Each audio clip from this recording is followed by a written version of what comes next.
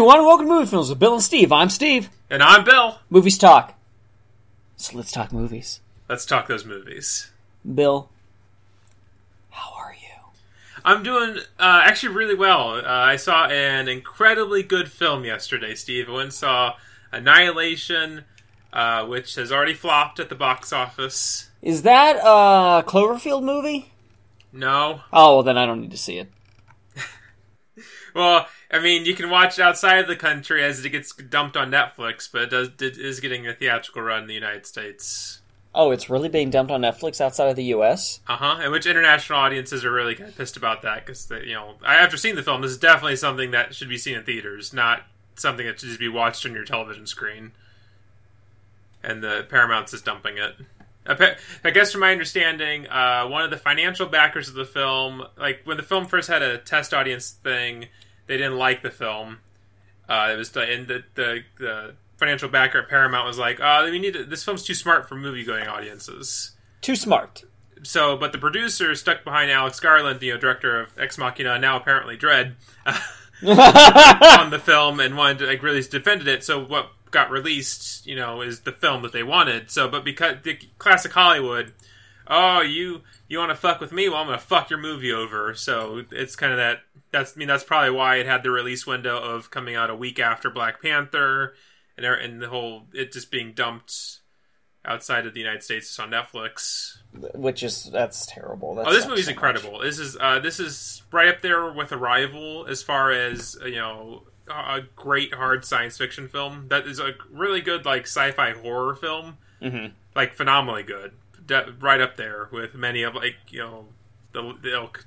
Rachel's equation is Event Horizon. Event Horizon's a really good sci-fi horror film.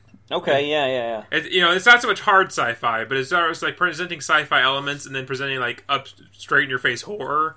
That's her go-to example, which I thought about. Yeah, that makes sense. But we both, me and her and two other people were in the theater yesterday to see this movie.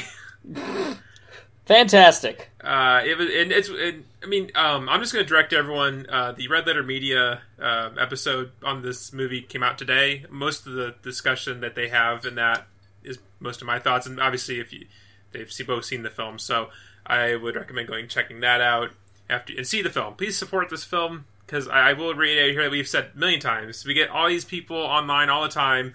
How come there aren't any good original movies anymore? Excuse me, I need to go watch Black Panther for the 6th time. For the 7th time. It's this is a really good movie, Steve. And it's not even going to make back its budget of $50 million. That's horrible. Yeah. Well, I guess I'll check it out eventually. If you can make time to see it in theaters, do that. As long as people I'll try to make time to see it in theaters, but the next couple weeks I'm kind of busy, and I don't know how long it's going to be in theaters based on everything that you're saying. Yeah, this weekend there's that. I say I want to see smart movies in theaters, which I go see them, but at the same time, I'm going to go see that fucking hurricane heist movie that's coming out. Yeah. You seen a trailer for that fucking thing? Nope. Oh my god, Steve. A hurricane is hitting, Florida, and these guys are going to rob, a Federal Reserve. And so they're trying to rob this place while a hurricane is hitting this town. And it's, cartoonish, natural disaster level hurricane. Oh, of course it is. And they're, driving, semi-trucks. They're getting blown away in the wind. And, this lady is in charge of safeguarding the money. She has, they have to get her because she has, a thumbprint thing to open the door. She's, this cool, tactical, SUV thing that, nails itself down to the ground at points. This trailer is bananas. This movie looks dumb. A good time. I'm gonna go watch this movie and have a blast. I was hoping that they were stealing a hurricane when you said hurricane heist movie. No, that was Geostorm. Oh, you're right. That's Geostorm. That's the one where hackers are hacking global weather systems that they developed. So stupid. I didn't see that movie. Was also really dumb, but not in a cornball kind of way where I wanted to go see that. This film, the trailer is they know what they're making is a dumb as shit fucking movie, and they're just going for it. So I'll see that stuff, but I still at least go out and support good films, good smart hard sci-fi films, which you people should too. So you should want better cinema, not just this is this week's hype beast movie. Let me just go check this out and shove popcorn in my face. Perfect. Because you can go watch smart movies that challenge you and still shove popcorn in your face. I did that. I don't want to do that. Well, fuck you. If popcorn movies are bad, why is popcorn so good? Well, shut up, Steve. Here's your ticket. Go see Black Panther for the 15th time so you get nominated for an Oscar. Oh, because it deserves Best Picture. Can we stop this train real quick? Choo-choo. Guys, come on. Black Panther is a perfectly fine movie. Can we just stop every time that there is a adequately good comic book film in the sea of just really staunch mediocrity anymore, that we go, oh, this has to be a nominee for Academy Award. It's so good! It's so good! Ugh! Steve, it's gonna get nominated for Best Visual Effects. Yeah, I said that as a joke, but I think you're right. Like, no matter what else comes out, it's going to at least get a Best Visual Effects nomination. And I'm just going to just put my face in my fucking hands at that concept. Yeah. Speaking of movies I watched a new one. I also watched an old one. I picked up the Arrow video release of the 85 film Crimes of Passion, starring Kathleen Turner and Anthony Perkins. Okay. This film is right up my alley. It is sleazy. It is thriller-ish. It deals with sex, and Anthony Perkins is just like a sex-crazed, psychotic preacher with a dildo that it has razor blades on it.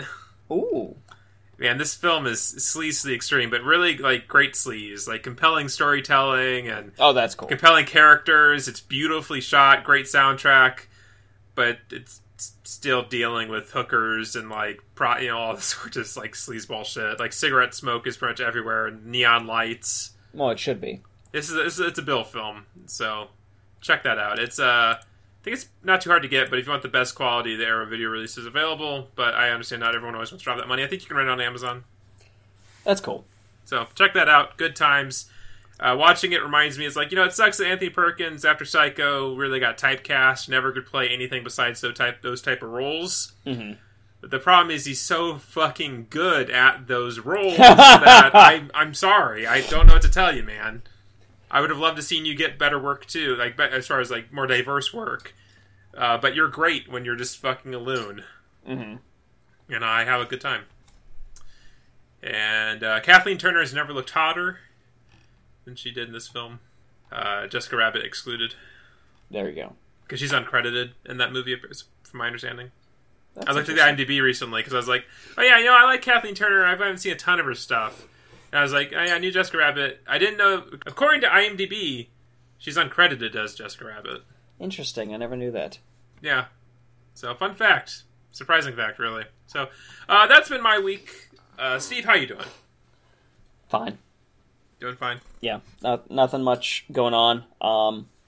Part of my washing machine broke, but I looked up what it was and I fixed it with my own 2 hands, like a big boy. Like a big boy. Like a big boy. So that was pretty swell that I was able to do that. Because as soon as it initially happened, I was like, well, fuck, time to just throw this fucking house away. And more Xenoblade. That's kind of an obsession of my life, probably for a while. Mm-hmm. And that's it, really. Justice League comes out next week, so I'll be picking that up on Blu-ray. I rewatched Man of Steel, I'll rewatch Batman v Superman this weekend, and then I'll watch Justice League. And while I will still like Justice League, I will then immediately be disappointed that it is not the trilogy ender that Zack Snyder truly intended. Well, people don't know what they want. Yep. This movie sucks, I don't want this. I'll where's Zack Snyder cut? Well, yeah. If you people would have just stuck out with them and just rode the train and just waited to see how things turned out. Seriously, if they would have just stuck out with it, Man of Steel, Batman v Superman, Justice League would be such a unique, one-of-a-kind superhero trilogy.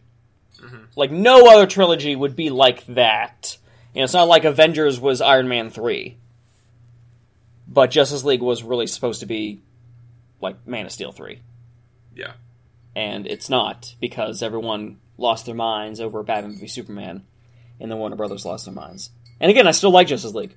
I still like it a lot, but even when we did the initial review, I outright admitted I could tell that it wasn't exactly what Snyder intended. Nope, and there's more time gone by. That's a movie I I think I was generally okay with when we first talked about it, but ever since then, I don't know if I have any interest in ever watching it ever again. Well, again, I stand by it. No other superhero movie has made me pop as hard as that movie did. Mm-hmm. But it's so weird to consistently see, like, a bunch of people online being like, well, I mean, at least it was better than Batman v Superman and Man of Steel, when, like, I'm just, like, very much not in agreement with that at all. Like, everything about Justice League is a downgrade from Batman v Superman. I agree with that. And it's just weird. I don't know. But then, like, people keep on saying it's such an improvement, but then no one saw it. Yeah. Well, we got Aquaman this year. Aquaman and Shazam! Oh, yeah. Everything that we've been seeing... it's funny. There's set leak pictures of costumes from a Captain Marvel film and a Shazam film. And only in one of them does the character that was named Captain Marvel actually look like Captain Marvel. Yes. And I keep on seeing the internet react very positively to Shazam Captain Marvel, whereas for the Marvel Captain Marvel, everyone was like, that's kind of weird. Why is it that color? Yeah, ever since I saw a picture, like, why is it green? But Shazam, everyone has just been like, Warner Brothers, where's the fucking official suit picture? Give it to us. This looks phenomenal. And it does. I'm a big Captain Marvel fan, and I'm getting super excited seeing those pictures.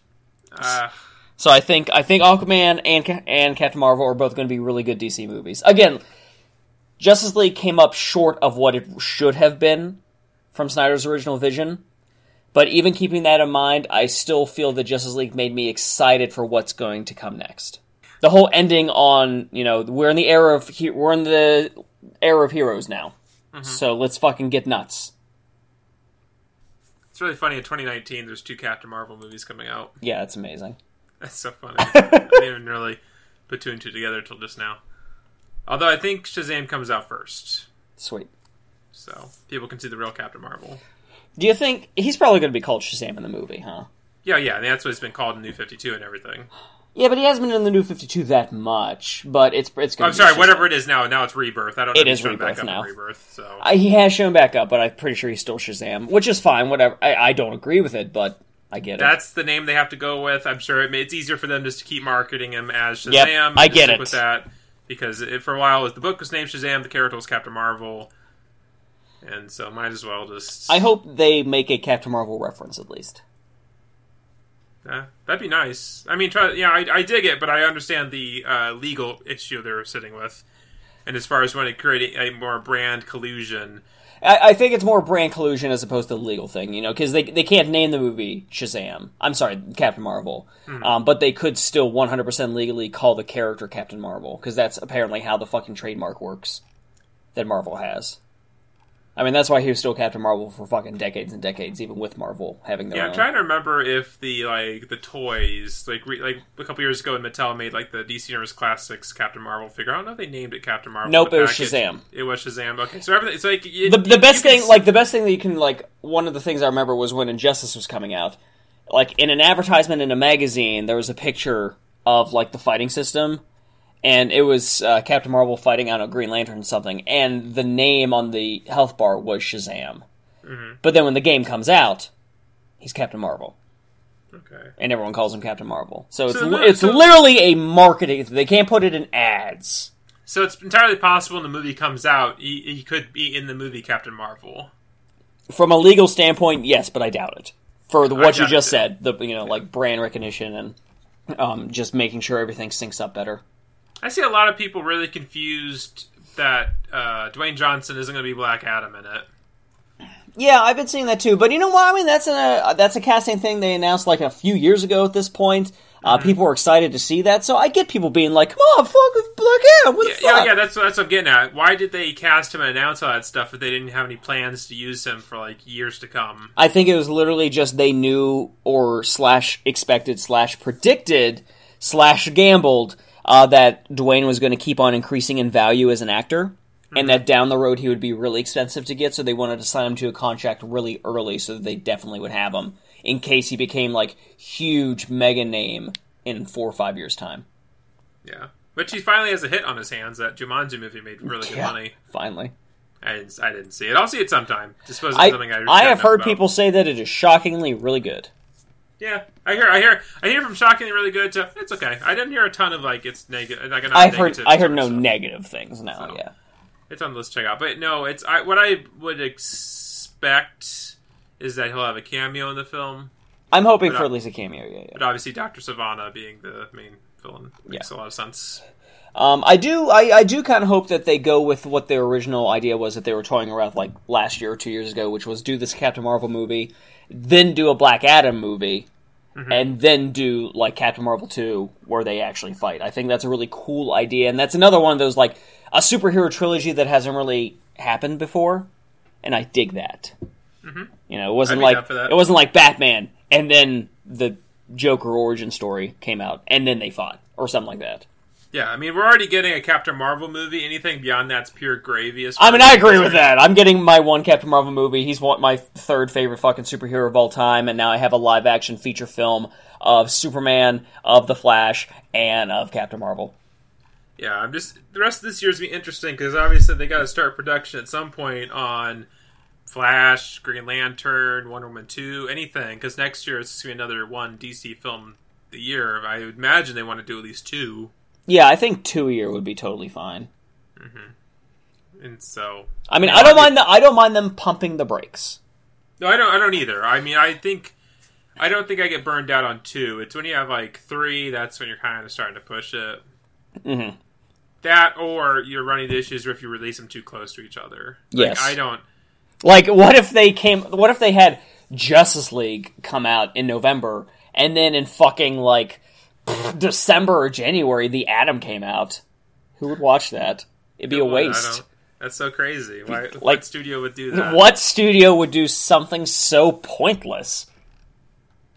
I heard somebody recently on a podcast when they talked about Avengers getting pushed forward because, oh man, Disney wouldn't want to release 2 movies in 1 month. I just laughed. Like, motherfuckers, there was times when Disney was releasing like 2 movies a day. A day, yeah. That is a very fair point where you would post like that Chris Evans gif of him just laughing. Because that is such a ridiculous statement, especially after what you and I went through specifically. Yeah, of like learning that firsthand. It's like, you guys buckle up. You don't even know. I mean, Disney isn't even full crazy mode. You think spending like $52 billion on Fox? Well, let me tell you about the time they released like Scandalous John and some weird movie about a monkey going into space on the same day. And that was just 1 week. Next week, never mind the rest of the month. Yeah. Man, the 60s and 70s were weird for Disney. They didn't give a fuck. No, they were just going for it. You know, I kind of sometimes wish we'd had that Disney back, where they just make weird movies all the time. Yeah, sometimes. And that's not just now, not just comic book films or mining the Pirates of the Caribbean. Yeah, I do feel like that was a Disney that was more willing to kind of be risky. Well, I mean, looking back at the whole movie empire. I'm sorry. The movie scene at the time, like you could afford to be more risky because movies weren't as expensive. I mean, that's true. That's true. And more people were going to movies. And if your movie doesn't cost that much, you can dump it on drive-ins like Roger Corman did, or just give anything a run. I mean, when your film only costs like $1 million or maybe $1.5 million, I mean, yeah, it's not exactly hard to make your money back. And that is complete. That is a very fair rebuttal, and you're totally right. Like I just talked about Annihilation. That movie only costs $50 million, and it will not make its money back. Which is a shame.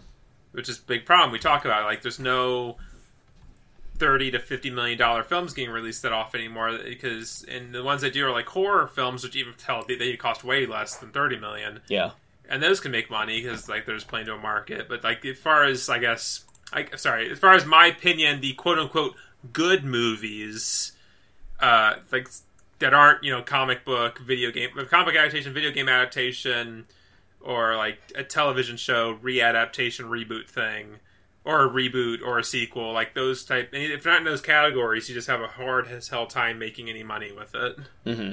Or if you're not trying to be like an award film, like you're making a film that's not going to make its money back, but you're putting it out there because you want the prestige of winning an Academy Award or an Emmy or something. Mm-hmm. Which those categories fall in. So, as far as movie news, I think we alluded to most things. Nothing really beyond that. The Black Panther stuff. Obviously, the Academy Awards were this past weekend. Guillermo took home the Academy Award for Best Director and for Shape of Water. Goddamn right he did. Which it's I people all the time talk about. I guess it's going back to comic book films. People all the time talk about. Well, this isn't the kind of film the Academy would nominate. Academy has nominated some major genre films the last several years for Best Picture. Yeah, they have, and that's cool. It's been a lot different than what you'd normally expect. Not to dig on it, but like when you think like 12 Years a Slave, that is an Oscar like type of film where you'd like, yeah, that's not surprising that film won Best Picture. Right. But things like Birdman, Shape of Water, that type of stuff is not the things. I mean, hell, it wasn't like too far out of reach the idea that like Fury Road could have won something. Yeah. Given the like sheer amount of Academy Awards is winning. Now many of those are like technical stuff, but still it was getting so many that it could have happened. Yeah, it totally could have happened. I mean, that year I was really on board for George Miller winning Best Director for that film. No, he did not. But then again, when it comes to this year, and Guillermo winning Best Director for Shape of Water. Yeah. So it's just crazy. Craziness. That's about it. Yeah, nothing really was happening. No, not really. There's that new Lost in Space series coming to Sci-Fi or something. I didn't see anything for it. There's a trailer or something. I don't know. I don't know why we're going back to that well yet again. They did that reboot film that was pretty awful. I don't know why there's a new TV series. They made Mr. Smith the villain 0 to 5. Because Mr. Smith was my fucking jam on that show. It's true. No other character was worth a goddamn.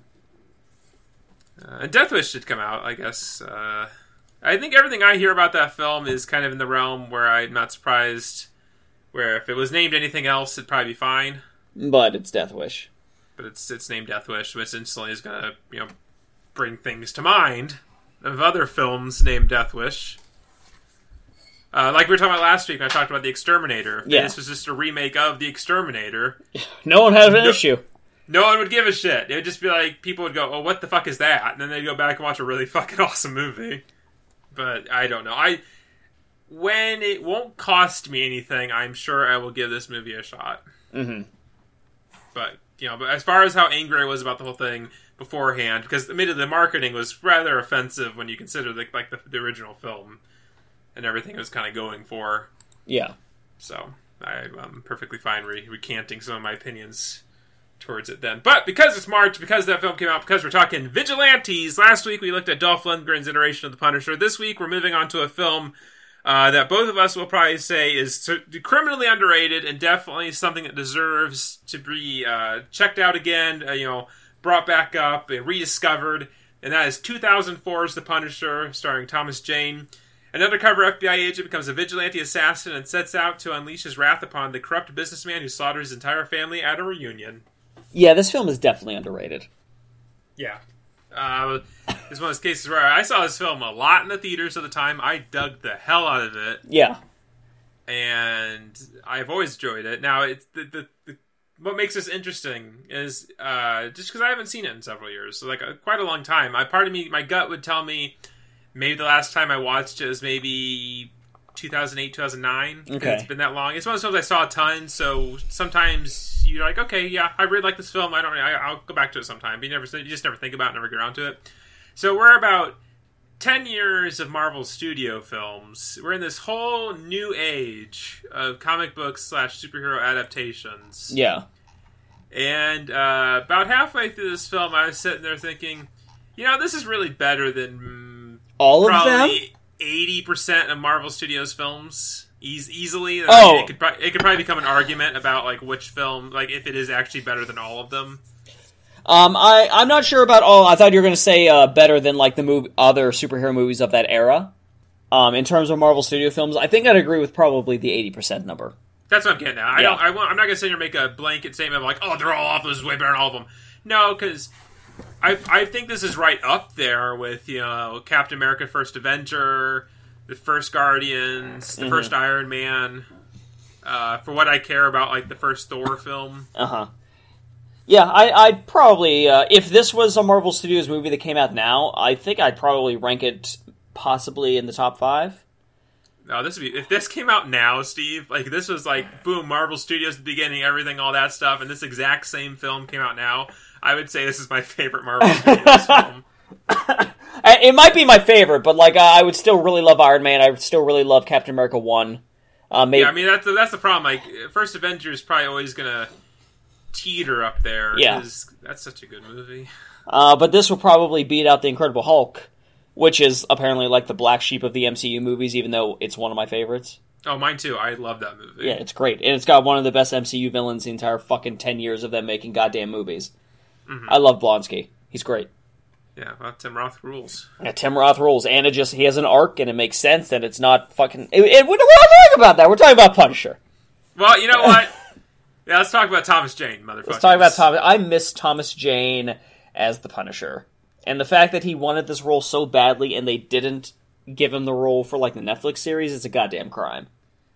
Because I've seen that new Punisher guy. He's okay. He ain't Thomas Jane. And he's no Frank Grillo. I'm going to hold a grudge forever that Frank Grillo didn't get to be Frank Castle. I don't know who that is. Frank Grillo rules. Frank Grillo is a character. He played at Crossbones in Civil War and in... oh, yeah! Okay, yeah. Soldier. Yeah, him. He's also in the Purge, Anarchy and Purge election year, which he's essentially playing Frank Castle in those films. Going out killing motherfuckers. Frank Grillo rules. Like, let's just take this PSA moment to say, check out films with Frank Grillo in them, because he's awesome. Yeah, Frank Grillo's cool. He was always number one on my list, because it was very clear we were never going to get Thomas Jane again for some stupid fucking reason. For some stupid fucking reason. So, on my short list, it was always number one, Frank Grillo. And then he got casted as useless. But he wasn't on The Walking Dead, so he didn't get Frank Castle. Oh, it's so fucking stupid. And he was handled so fucking poorly, which makes me fucking mad, too. Fucking KG Beast got a better treatment in Batman v Superman than Crossbones got in Winter Soldier or Civil War. Civil War, he shows up as kind of Crossbones, and then sets himself on fire. Yep. Oh shit, I'm on fire. Oh shit, I'm the Human Torch! But Thomas Jane, like, what sucks about Thomas Jane was he killed himself trying to stay in shape for years because he kept being kind of pulled along that they were going to make a sequel film. We might make the sequel, Tom! And it just years and years and years to the point where he had to say, you know what, I guess we're just not doing this anymore because I can't. Mm-hmm. And which is part of why then there was Ray Stevens and Punisher Warzone. Mm-hmm. Which is fair, because that film called, when we get to it next week, that film calls for an entirely different kind of performance for Frank Castle. That's fair. So, I'm not going to, eat anybody shit for that whole thing. But, when you think of, having to stay in shape, film, ripped shape for 4 years, just waiting to get a role, not even, training for the role you already have. Yeah. It's just maybe. And it just sucks for me because, again, we're big fans of character actors here at movie films. And Thomas Jane rules also. Yes, he does. He's awesome every time he shows up at anything. He's the nicest fucking guy. I've never met him, but I would like to. I did. At San Diego Comic-Con 2000... Shit. Was it Dirty Laundry? No, it was way before that. Oh, okay. It was when Mutant Chronicles was coming out. It was a year after The Mist came out. Okay, yeah, that's 08? Yeah, it must be 08, maybe 09. Mm-hmm. And he was, it's one of those things when you get in science stuff, you only talk to someone for a minute, but even when he showed up, he was late, and he showed up, he was carrying tons of stuff, because they're doing this thing where, they're kind of doing a test audience thing for Mutant Chronicles, where everyone could go to a theater, watch the film, then submit, kind of notes on the film, because they were just kind of, it was a smaller production, so they were kind of shopping it around a lot. Yeah. And he shows up a big stack of posters, and he's just walking, he's just walking along, he had maybe one handler with him. He's just wearing his hat, sorry guys, I'm late, I got lost. Walks over, plops his shit down, and just starts, taking pictures of people, signing stuff with people. That's awesome. He was very happy, because when The Mist came out, they did a panel at Comic-Con the year prior, and they had Drew Struzan do a poster for the film, and they handed those out for free, and I picked one up, and I brought it that year later to have Thomas Jane sign it, and he was all like, oh my god, the Drew Struzan poster, and everything. He just a really nice guy to me and Rachel. Mm-hmm. And everyone I know that's ever seen him at conventions, talked to him at conventions, says the exact same things to say about him. He's just a cool, nice man. That's cool. That's great to hear. So it's always nice to talk about films with people like that. Yeah. Who deliver great performances in a great film. So let's get into talking about the meat and bones of the film itself. Okay. Obviously, I have my notes of very specifics, but I think speaking generally about the film is that I think it is a very effective film that really tells its story very well. It has some great emotions, but at the same time, this movie does a better job of having humor in it without shitting all over what the core and tone of the movie is than any fucking MCU movie. I agree with that. Because, this is a very dark, serious film with a very dark, serious story, with a lot of serious emotions, but you can still have scenes like, need any help with underpants? Go fuck yourself.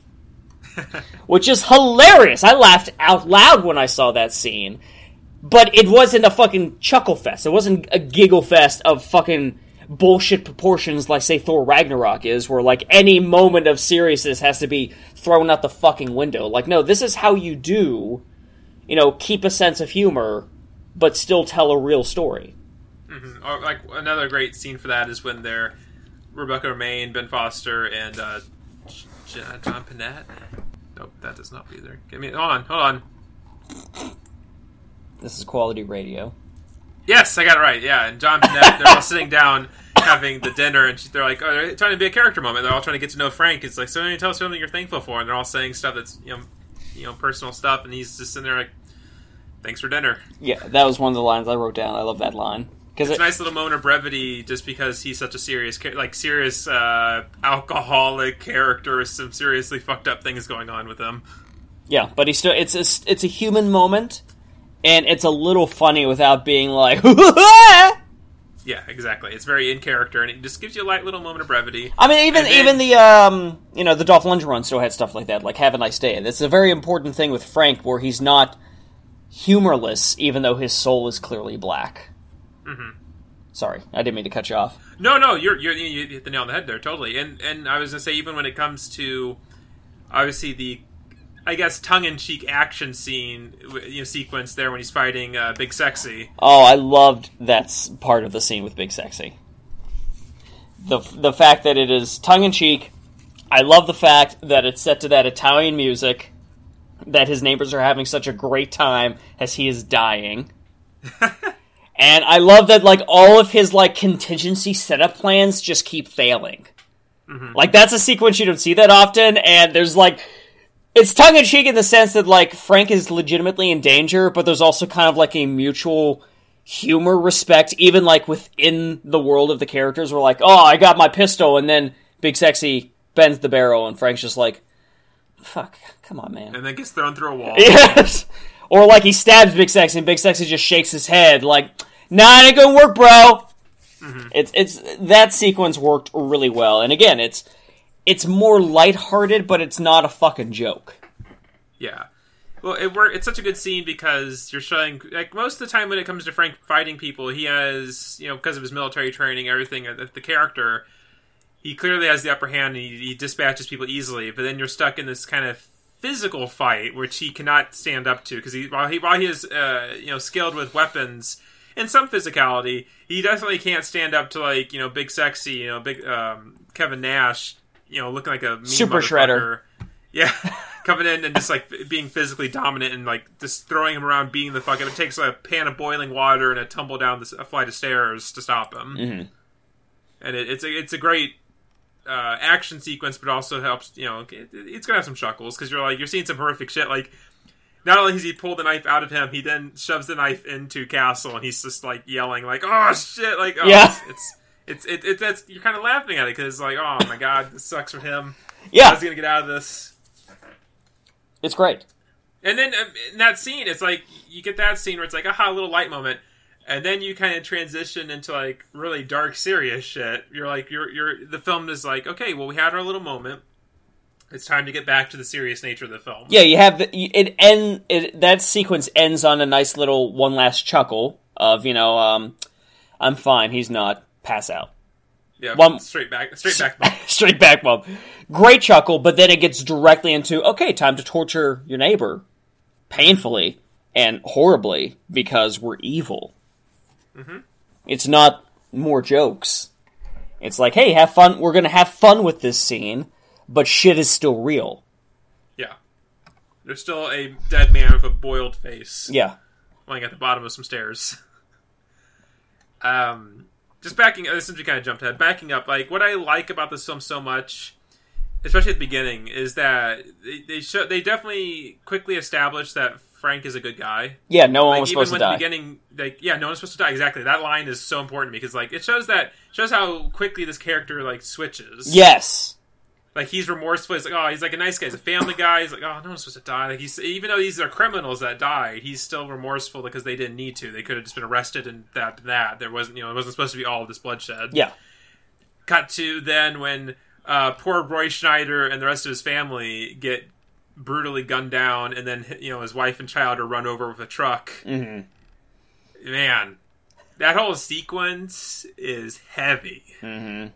Like, I'm sitting there, like, tearing up a bit, like, oh my god, this is like it's shot well, it's done so compellingly. Like, just when Frank collapses there after getting shot and he's just trying to shoot them and the gun's empty, and it's like you see this utter sense of defeat that he can't do anything.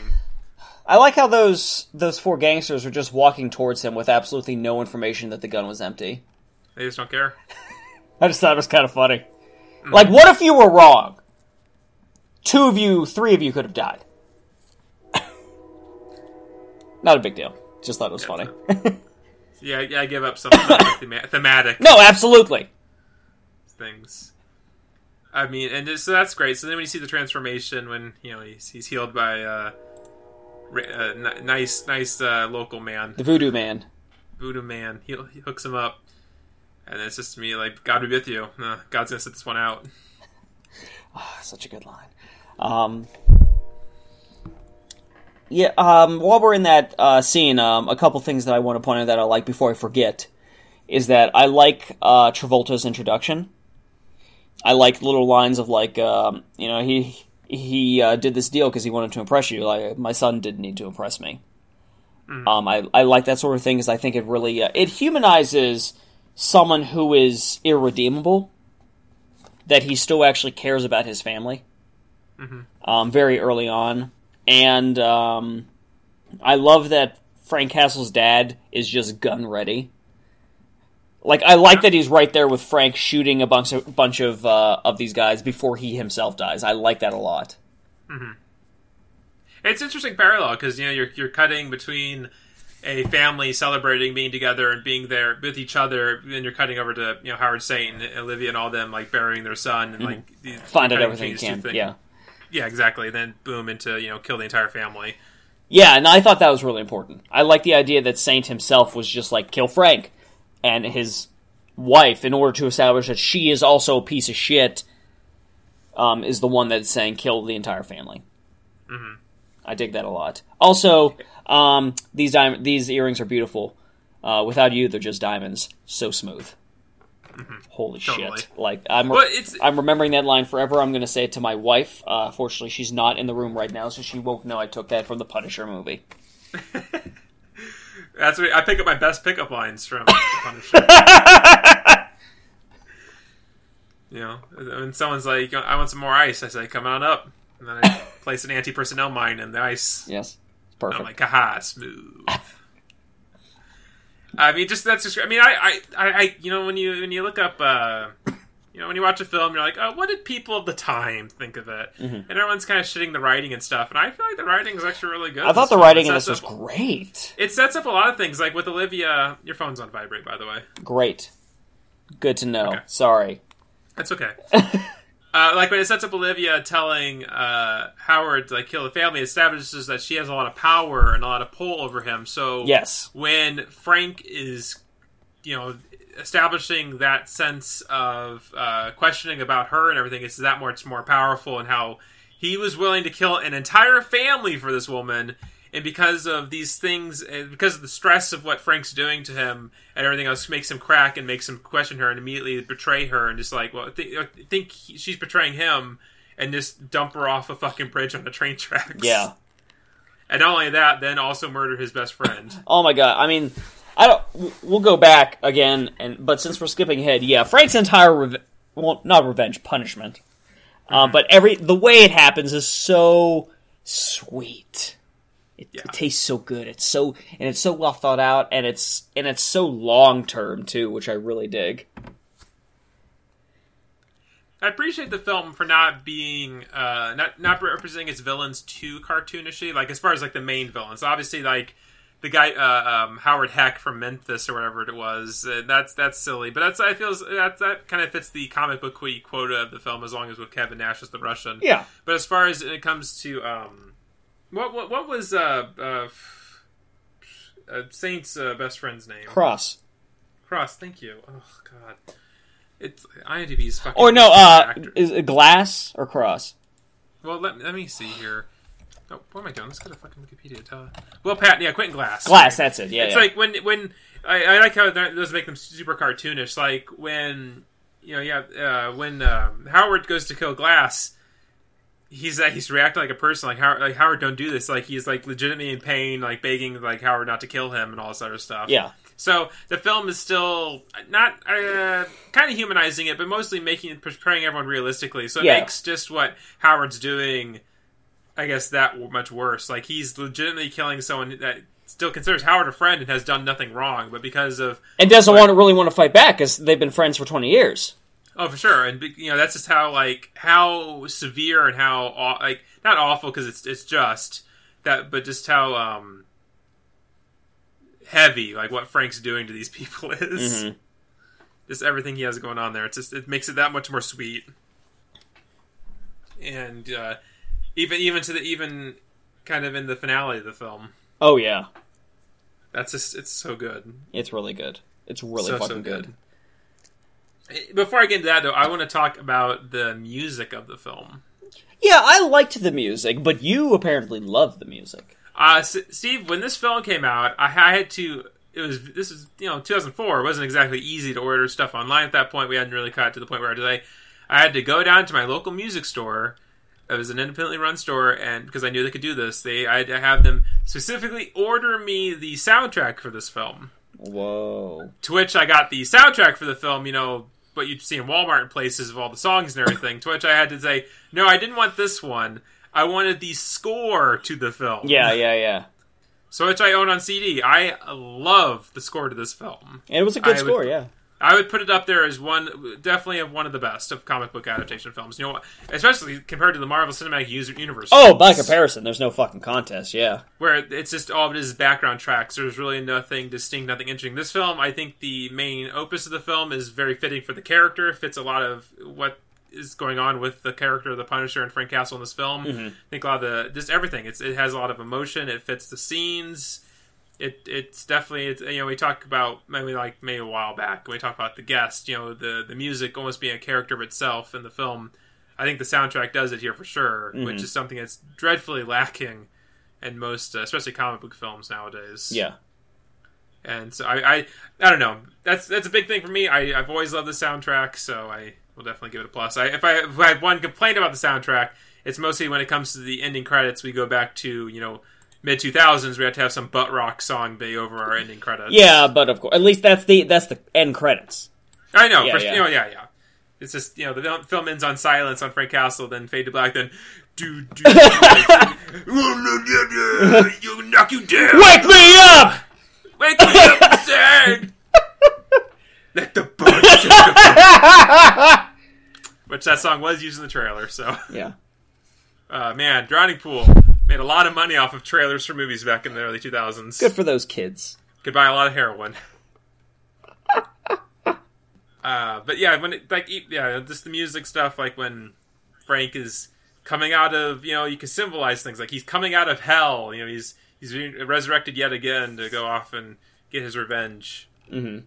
When he goes off to Saint and Sinners, the name of Howard Saint's club. When he he has all these people who, which correct me so much, is he's gathered everyone at this club to go hunt down Frank, and he's only offering them $50,000. Yeah. Jesus Christ, what a cheapskate. Well, part of that too is that I feel like when you watch this movie, if you don't if you just watch it in passing, you assume that he's like some mega huge crime lord. Mm-hmm. But really, he's just a money launderer. Like, he's just a banker. Yeah. Like, one of the things that really works for me in the movie is that, I mean, I actually really like Travolta as this villain. I think he does a good job. I do too. But, like, one of the scenes that really, really establishes what he is and, like, how much power he actually has is that when I don't know, what Latin country are those two criminals from that visit him? Oh, no, they're from, I mean, they operate in Florida. Oh, okay. It seemed like they flew in or something. Regardless, but they were just like, hey, we heard you lost a boat. And Travolta's character's like, I had 14 fucking shipments, I lose one, and what the fuck is this? Why are you even here, to intimidate me? There's no insurance to this business, fuck you. If you got a problem with it, you can come take me on, but guess what? I have more fucking guns than you. 13 out of 14 shipments went off a hitch, get the fuck out of my face. And then they leave, and Glass is like, sir, we don't have more guns than them. And he's just like, yeah, well, we just have to make them think that. Like, he has power, he has money, but he's not this multi-billion-dollar fucking ultimate crime lord. He's like the Toros even tell him, like, we can just go to another bank. Yeah, it's great, and I think that's really important. So I think, like, him offering 50 on one hand, what a fucking cheapskate, but on the other hand, maybe he doesn't have that much money. Well, it's like, okay, each one of you gets $50,000 to come with us. The person who kills Frank gets another $50,000. Oh man, I'm gonna risk my life for $100,000. Yeah, right. How much was he fucking paying the Russian and the guy from Memphis? Seriously. Let's deal with that. Yeah. I liked El Mariachi. It's cool for Antonio Banderas to reprise his role in this film. No, Steve, that was Chow Yun-Fat. I forgot this is a Japanese movie. That's right. The way Jackie Chan played John Travolta was super impressive. It was just the best. Oh man. Yeah, that was good too. That was a nice little sequence. I like how it's like always working on this car, all these things built up just to fuck it up. Mm-hmm. What killed me is that this looks like a pretty open area. Why is there a kid playing with a basketball in the middle of the street? Yeah, why is that kid there? That cracked me up a bit. I really like the popsicle torture. Yeah, that was a good scene, and I think it still kept true. Like this, like we talk about different versions of the Punisher. You know, this is that kind where he wants to see punishment on truly guilty people, but he knows that he knows that this guy's like just some fucking schmuck that has never hurt anyone. Yeah, he knows Mickey isn't like he's just you can say he's a schmuck. He's just a small time pot dealer that just happened to get caught up in a bad like arms deal type situation. Yeah.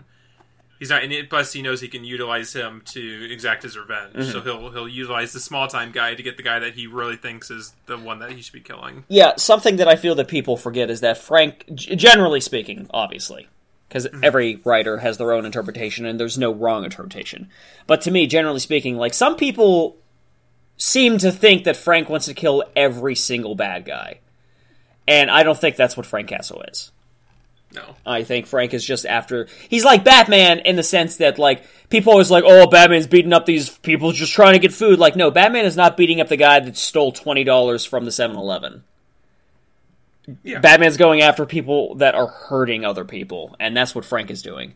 Mickey, he hasn't hurt anyone. He's just a shit-ass employee of the guy he wants to kill. Yeah. So, yeah, he's not actually going to hurt him. He'll fuck with him, though. Mm-hmm. You smell burning meat and then cold. Oh my god, that's so good. That's really good. And like I said, like the finale of the film is, I think, excellent. Like how quickly, like scientifically, he dispatches all of these fucking dudes. Yes. And the guy who gets the worst is kind of the guy who killed his father. Like shoots his fucking foot off, stabs him in the gut with the Bowie knife, and then rams a knife up through his bottom jaw into his upper jaw. Yep. And he just claps down, gargling blood. You killed my son. Both of them. Oh, God. Even he's in there, it's like, you ever try asymmetrics? You look at a pretty strong guy. 8 pounds. 8 pound anti-personnel grenade. Put on an outstretched arm. Hell of a workout. You can't leave me here. It's so good. Yeah, just the coldness of it, too. He's like, he's dishing it out. Oh, absolutely. Because, that's what it should be. You know, if fucking Travolta tries to justify it, like, you killed my son, just like, you killed my whole family, so I made you kill your wife and your best friend, and I killed your other son. You made this happen, motherfucker. the sense of total defeat and understanding, like, Howard Saint just, like, can't even say anything. He starts, like, moaning and crying. Like, he's like, oh, my whole world is crumbling behind me as Frank grabs my foot and is just dragging him along the ground. As all of his cars blow up. And it looks super as sick. he ties him to the back of the car, puts it into, like this drive, and just has it run off into a used car lot, and everything explodes. Yep. A lot of people kind of dog on it, like, oh yeah, he said, well, he's supposed to be like the Punisher skull. That's pretty stupid. Like, I don't care. That was pretty cool. Yeah, it's fine. It's a comic book film. You have to have a little silliness in there sometimes. Yeah, that's the thing. Like, this film knows it's a comic book film without being a fucking chuckle fest. Mm-hmm. And I think that's something that's really missing these days from Marvel movies, especially. Yeah. I mean, this was that time period where, because they're trying to be serious comic films, sometimes they're a little too overcorrected. Yes. Agreed. Like, I really like the Ben Affleck Daredevil film, but there's some things that maybe take a step too far. That's what causes some issues for the film. Mm-hmm. But this film, I think, it rides that line perfectly. I agree. And it just makes it just, a great time, great adaptation and stuff. And plus, this film has a love interest, but not in the way where it's like at the end of the film they're together, or like Rebecca Main's character is like dying or being kidnapped or something. She's just there as kind of help Frank along and understand that, he shouldn't drink himself to death, that good memories can save him. Yeah, well, like, the three neighbors are taken from a very specific Punisher storyline. I forget which one. But, like, they came from the comics. So they basically just took that plot and placed it into this film in a slightly different way. And I think, as you said, Rebecca Romijn's character is a romantic character, but not in the sense that she's being used as a romantic character. And her purpose of the film, in this specific arc, is to give Frank the mindset that he doesn't have to die as soon as his story here is over. Mm-hmm. Without her character, I think this Frank would have been okay with just fucking shooting himself.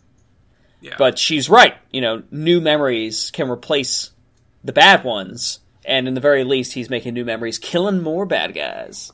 Mm-hmm. And what I like about that, like, the character Joan that she's playing, like, needs Frank just as much as kind of Frank needs someone like her to kind of bring him out of it. Yeah.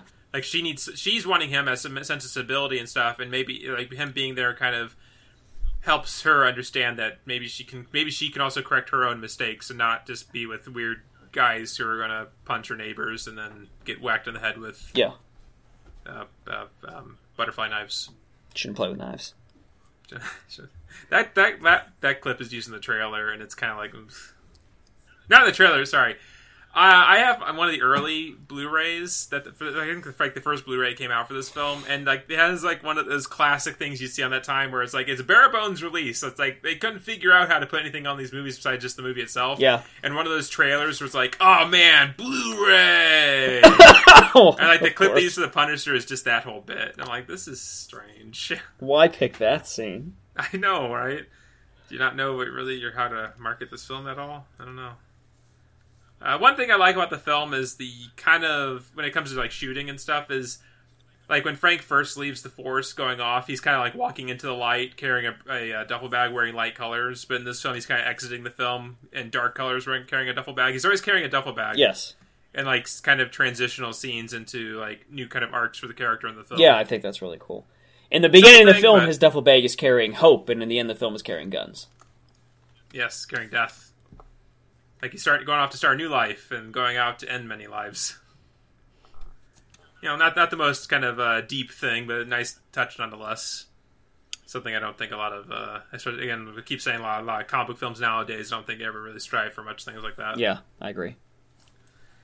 I'm not sure if there's any other key points or big things I'd like to talk about. Go ahead. I like the fact that Glass is gay. Mm-hmm. It's not, it's specifically used in the film, so it's there for a reason, but it's just kind of, again, another just realistic thing that this, fucking tough mobster guy, who is completely masculine, is also gay.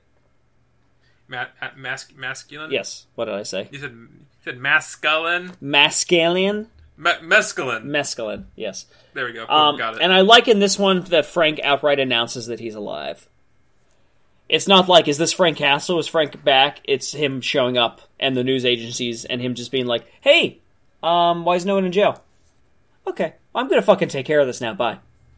Yeah, I just like when him just ripping off his tombstone and leaving it. Like Howard Saint. You are going to believe this. I think I will. It's a good sequence. Just even his coming to acceptance of it. Like, well, maybe he just didn't want. Maybe death wasn't enough for him. Maybe he wants to suffer more. I don't know. Yeah, he wants to be with his family. I'm giving him what he wants. He's sad. Exactly. I don't like Frank being sad. So kill him. Also, it's kind of weird, though, that he knows exactly where Frank lives in order to send the Russian, but he doesn't just send all of his guys. Well, I part of me was kind of in the realm of... I mean, obviously, that's a criticism of the film's writing in that regard, but part of it's also like, hey, we're going to pay you, go find this guy, and they track him down there. And then find out he's alive, yeah. Yeah, and then because he's dead, it's like, well, let's go take care of business. It's not a huge deal. Just one of the things I noticed. That's fair. I mean, the film's not without some criticism of how it was kind of put together. I think my only main criticism, and it's not a criticism because this movie is good, and this choice 1,000% works for this movie. Mm-hmm. But I think I prefer Frank's family getting killed by chance. I think I prefer the idea of Frank and his family just being on a picnic and getting shot down by random. I think that, to me, drives the Punisher character a lot more in the sense that he wants to kill everyone that's like that, as opposed to it being a very specific revenge against Frank. Mm-hmm. Again, I understand why they didn't do that for this movie. I understand that they wanted the personal villain, the personal versus revenge story on both sides. And it works in this film, and it's very well written, but I think just on a personal, subjective level, I prefer Frank's family getting killed by random gangsters because they were in the wrong place at the wrong time. That's fair. That's really the only negative I have. And again, it's not really a negative because it works. It's not this movie. And it's not supposed to be this movie, but in the same sense that, if we were reviewing the Michael Keaton Batman movie, I would complain that the Joker killed Batman's parents instead of Joe Chill. Yeah. That's all. That's still something I don't particularly care for in that film. Yeah, but again, it is what it is, and I get why he did that back in the day in the same sense that I get why they had Travolta specifically target Frank for a specific reason. Yeah. As far as, origin films, it does a pretty good job of establishing the character. Agreed. Looking at my thing, I don't know if I have any other stuff. Although, I guess, we were kind of mentioning this briefly. I like how... when it came to Lundgren's character, he was someone wanting kind of the recent death, even so much to letting someone attempt to kill him. And in this film, Frank is dealing with suicide to the point where by the end of the film, he's sitting there drinking his wild turkey, but going to put that gun barrel underneath his mouth and just kill himself. Like he's close to really doing it. Mm-hmm. And I think it's again, when we talk about interpretations of the Punisher character and different ways you can go with it, I think that it's cool that they kind of tread that water. Yeah. And then again, the ultimate saving grace of good memories. Hey, you don't have to kill. You don't have to drink yourself to death. You don't have to kill yourself. You can survive. Yeah. And the message Frank gets from all this is I must go kill more people. Well, those are his happy memories, is killing people. So he's making new memories. Getting revenge for my wife has been great. I must keep doing this. Oh, you also killed my wife. So, I think that about wraps it up. So, final thoughts from me. Hey, if you haven't seen this film in forever, check it out. This film rules. I think this movie is way better than what the Netflix Punisher series is. At least based on the episodes that I've watched, which is only a few, I admit. But, I think this is what the Punisher should be when it's being played straight. I think this is the perfect interpretation of the Punisher in those terms. I know offhand that Warzone is more over-the-top insanity, which I think I'm going to enjoy. But I think in terms of, playing it straight, legitimate Punisher, like a Punisher that would exist in the rest of the Marvel Universe or something like that, this is the way it should be played, where it is serious, it is dark, but there's still some likeness to it from time to time. Mm-hmm. And it's just really good. This is a good movie. I forgot how good this movie was. Yeah, it was one of those cases where I remember liking the film and really, enjoying the film, but, it's been so long, I can watch it with new eyes and be a little more well-read in my film appreciation so I can recognize more things and see where they're going with more things. And especially, again, after 10 years of Marvel studio films, seeing this film, it's whoa! God's light is shining down on me. It's oh, this thing's incredible. Why do people not like this film? I don't get it. Yeah, I don't get why people don't like it either. I don't know, it's so strange. Whatever. So star rating, Steve, what do you give The Punisher 2004? 4.5. 4.5. I'm also very solid 4.5 stars. Yeah. So definitely get out there and check it out. It's easy to track down. It's not exactly a hard film to find. So do yourself a favor and revisit this one if you haven't seen it for a really long time. And if you do check it out, please let us know what you thought about it by emailing us at moviefilmsbillandsteve@gmail.com. You can also find all of our episodes on our Tumblr, moviefilmsbillandsteve.tumblr.com, so you can check out all the other episodes from this month, especially next week when we talk about Punisher Warzone. And you can also find us on Facebook and on iTunes. Just look us up, subscribe, like the page, leave a comment, leave a 5-star review. That'd be so nice of you. And as always, I am on Twitter at LevelWillBill. And of course, you can check out my film, SilverSpotlightFilms.com, Facebook.com/SilverSpotlightFilms. And if you want to see me be a superhero, Facebook.com/TheAmazingSpiderSteve. And of course, search my name on Amazon Video. You'll find a bunch of my movies that you can stream for free if you're a Prime member, or you can rent them for like $1 to a couple bucks each. Worth $1 if it makes you laugh. Absolutely. Merry Christmas. Well, as always, guys, I've been Bill. I've been Steve. I have work to do. Read your newspaper every day and you'll understand. What section? Obituaries. But a lot of people die, Frank.